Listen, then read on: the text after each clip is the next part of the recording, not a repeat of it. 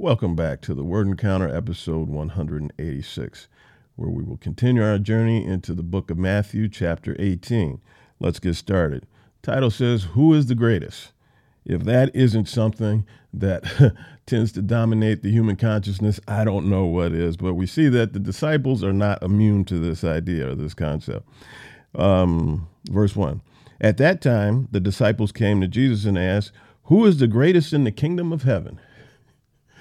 Verse 2, he called a small child and had him stand among them. Truly, I tell you, he said, unless you turn and become like one of these little children, you will never enter the kingdom of heaven. We see here that not only God, but Jesus as well, and God in the Old Testament, Jesus now in the New Testament, we see that they have a very strong affinity for children, you see.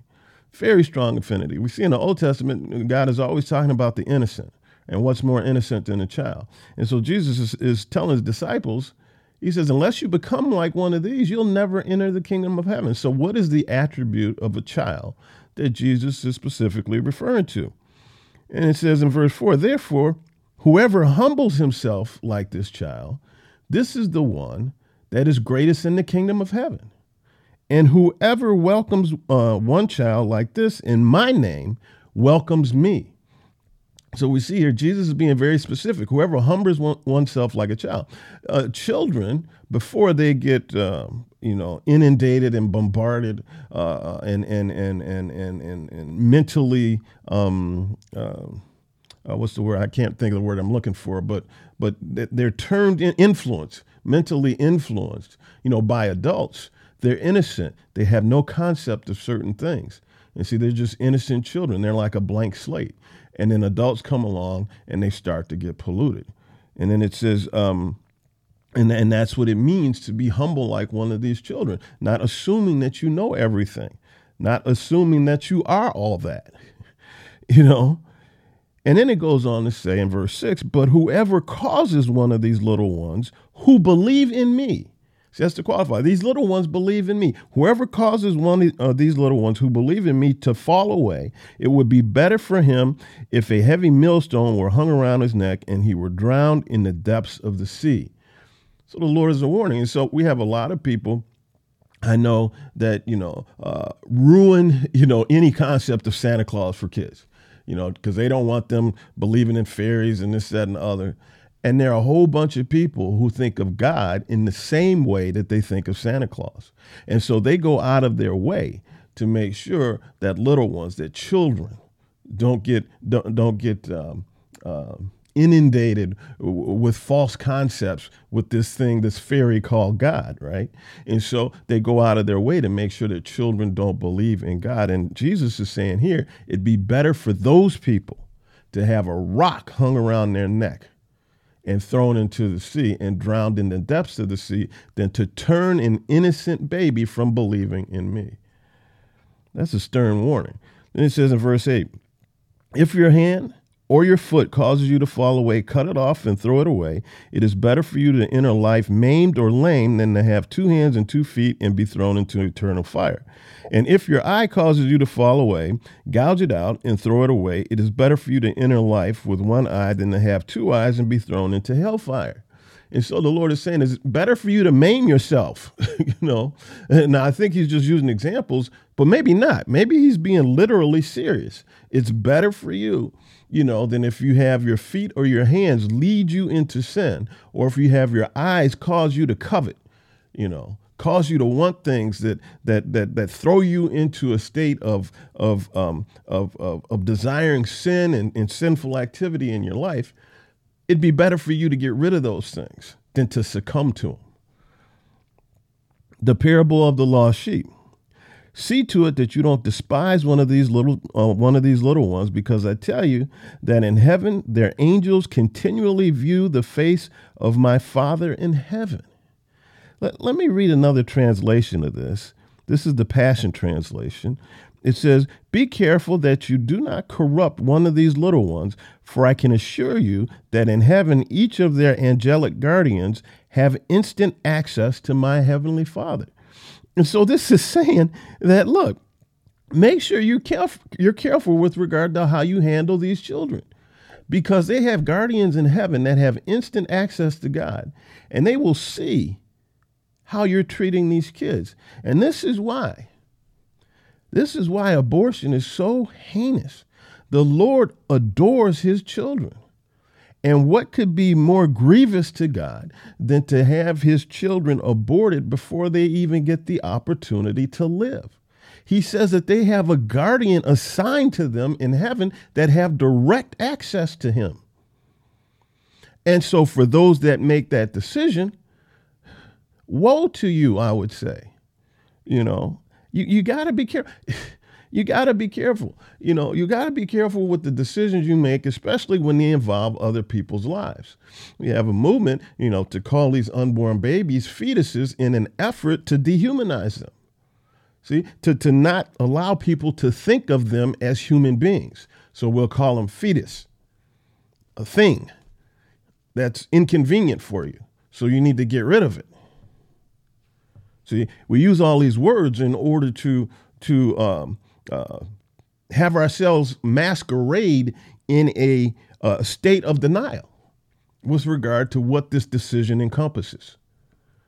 Do so at your own peril. In verse 12, it says, what do you think? If someone has 100 sheep and one of them goes astray, won't he leave the 99 on the hillside and go and search for the stray? And if he finds it, truly I tell you, he rejoices over that sheep more than over the 99 that did not go astray. See?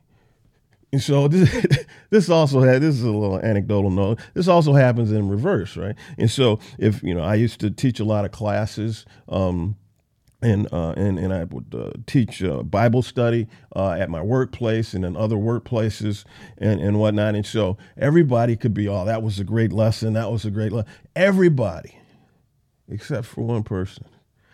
And they might make a critical note, well, that was okay, or I didn't get anything out of that, or whatever. And I would lament over that one person's opinion all night long instead of all of the others that were on the opposite side of that one opinion.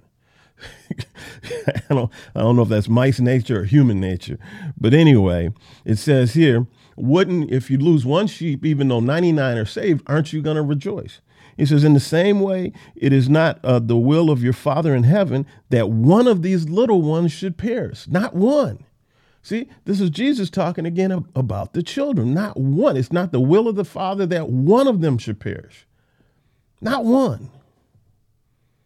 Yet we slaughter our children by the millions via abortion worldwide. And I could give you some numbers just for the United States. I could give you some numbers just in the African-American community, in particular in the United States. And I will say this, that up to half of our present day population has not been allowed to be born. We've got 44 some odd million people, African Americans in the United States, and roughly half have been aborted since 1972.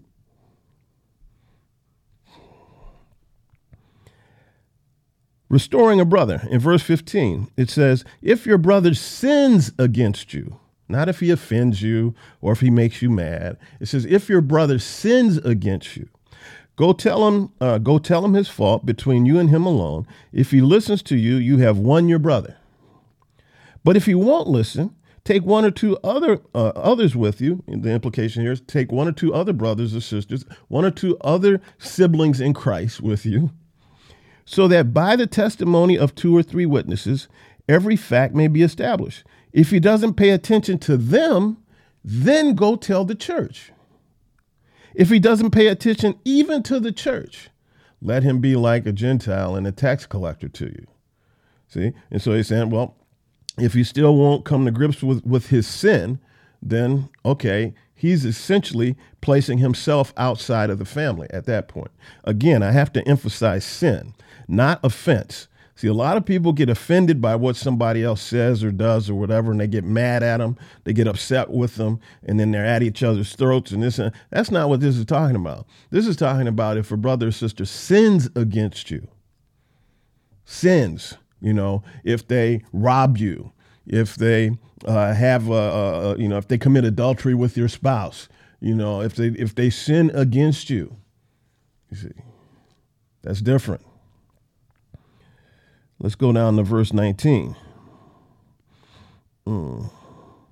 Again, truly I tell you, if two of you on earth agree about any matter that you pray for, it will be done for you by my Father in heaven. For where 2 or 3 are gathered together in my name, I will be there amongst them. Now, what does this mean? This doesn't mean that if 2 or 3 of you get together and start praying about something that isn't righteous, or pray about something that's unholy that is going to take place or happen, or something that is selfish.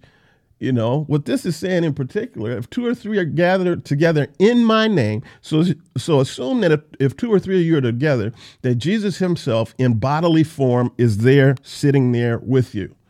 Okay, he says, if 2 or 3 are gathered together in my name, Jesus is with me. He says he's going to be with us. It says any matter that you pray for will be done for you. Now, this assumes a couple of things. Like I said, this assumes that this is something righteous and holy, and something not bad. And the implication in the scripture also assumes that it is something that God deems that you are deserving of and that you can handle. And so in any translation, words get used in the original text that we don't have exact words for in English or other languages. And so do our best to try and translate and communicate the meaning. And so the implication of the scripture, what it implies is that whatever it is you are praying for, it is something that you are deserving of and something that you can handle. You don't give a 6-year-old keys to the car. They may be great. They may be deserving of lavish praise and other things, but they can't handle it. They're not old enough. They're not mature enough. See, God does the same thing. We already said that. Okay. The parable of the unforgiving servant. Then Peter approached him and asked, Lord, how many times must I forgive my brother or sister who sins against me? As many as 7 times? Now we have to remember that the rabbis were teaching the people that if you forgive somebody 3 times, that's what you need to do, at least 3 times. So when Peter is saying 7 times, he's doubling that. So he's thinking he's being very generous. He said, how many, Lord? Up to 7 times, Lord? But Jesus says, I tell you, not as many as 7, Jesus replied, but 70 times 7, 490 times. In other words, an infinite number of times. See, Jesus is saying, Peter's thinking he's being generous, but Jesus is saying, no, you forgive as many times as I'm willing to forgive you. Verse 23, for this reason, the kingdom of heaven can be compared to a king who wanted to settle accounts with his servants. When he began to settle accounts, one who owed 10,000 talents. Now, at that time, we can probably translate this into millions of dollars to something that servant probably could never pay back. It says, when he began to settle accounts, this is the king who owed 10,000 talents was brought before him. Since he did not have money to pay it back, his master commanded that he, his wife, his children, and everything he had be sold in order to help pay back his debt. And that still wouldn't cover his debt. It says, at this, the servant fell face down before him and said, please be patient with me, and I will pay everything. Then the master of that servant had compassion, released him, and forgave him the loan. So that's what happened here. So what did that servant do? He went out and he found another servant that owed him 100 denarii, which was a fraction of what he owed the king. See, he owed us a small pittance, and he grabbed him, started choking him, started beating him up and said, pay me what you owe. But that servant couldn't pay him. He says, he did the same thing that the other servant did. So he fell before him and he asked for forgiveness. He says, be patient with me and whatnot. But he wasn't willing. See, the king was patient with him, but he wasn't willing to be patient with the one who owed him. So he was extended grace, but he was not extending grace to the other person.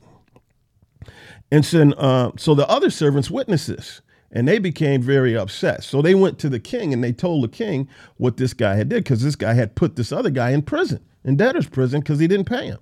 And so they went and they told the king. The king got mad. And it says, then after he had summoned him, his master said to him, you wicked servant, I forgave you all that debt because you begged me. Shouldn't you also have had mercy on your fellow servant, as I had mercy on you?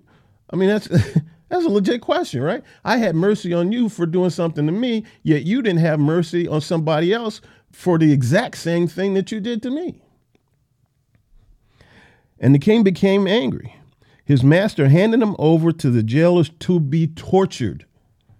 Not just to be put in jail, but to be tortured until he could pay everything that was owed. So also my heavenly Father will do to you unless every one of you forgives his brother or sister from your heart. So what Jesus is saying is, look, he's saying every one of us is deserving of hell and damnation. Every last one of us. The only one who isn't is Jesus. Everybody else is, because we have all succumbed to sin. See? And so what Jesus is saying, look, myself and my Father, we're willing and we're able to forgive you again and again and again and again. Unless you are not willing to forgive others who commit offenses against you. And sometimes these others don't even commit offenses against you. You just think they do. But what Jesus is saying, if you aren't willing to forgive these other people, and if you aren't willing to forgive these other people sincerely from your heart and mean it, then we are not obligated to forgive you.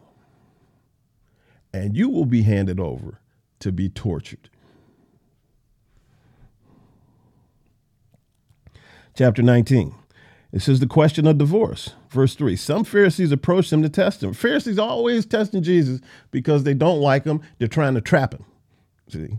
And so they always publicly test him to try and trap him in some kind of thing so that they can say he's not worthy and kill him. They asked, is it lawful for a man to divorce his wife on any grounds? Jesus says, haven't you read, he replied, that he who created them in the beginning made them male and female? This is important today because we're trying to go down this path where we have definitions of other genders and other things. There's male and there's female. I mean, this is elementary science. People always talking about pay attention to the science. This is elementary science. There's male and there's female. And that's it. There's nothing else. There's male and female. And he also said, for this reason, a man will leave his father and mother and be joined to his wife, and the two will become one flesh. So they are no longer two, but one flesh. Therefore, what God has joined together, let no man separate. Verse 7. And just a quick note here. This is why you don't get married flippantly. Don't get married just on a whim. You need to count the cost. You need to be serious about this thing. Because when you get married to somebody, it says the two shall become one flesh, and let no man separate them. This isn't something you do without deep and considerate thought. Verse 7. Then why, they asked him, did Moses command us to give divorce papers and send her away? Jesus said, Moses permitted you to divorce your wives because of the hardness of your hearts.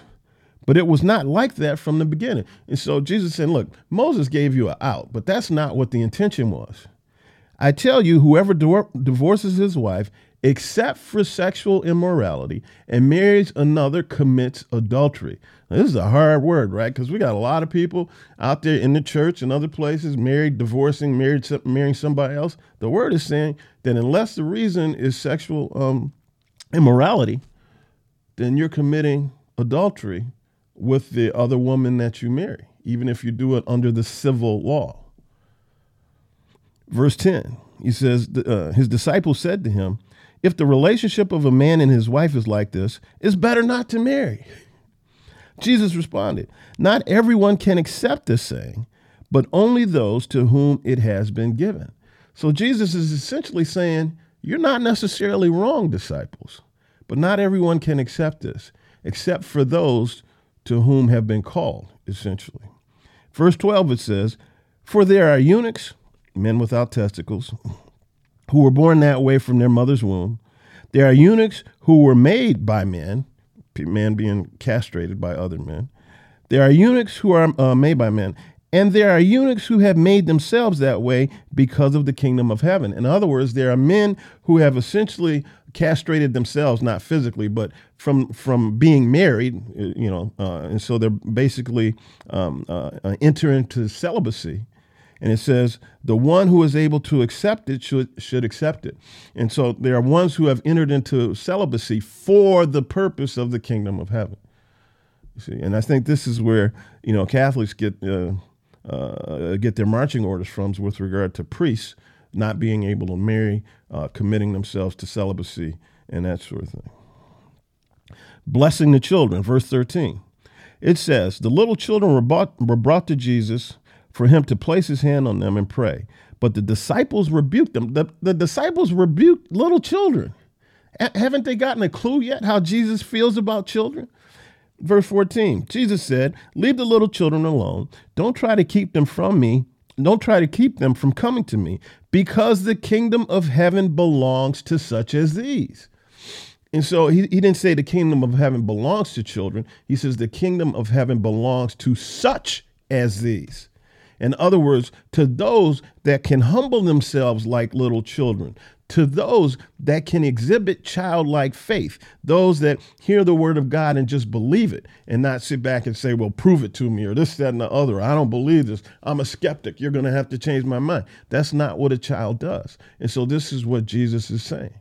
The kingdom of heaven belongs to those like children, demonstrating childlike humility, childlike faith, childlike devotion, childlike adoration.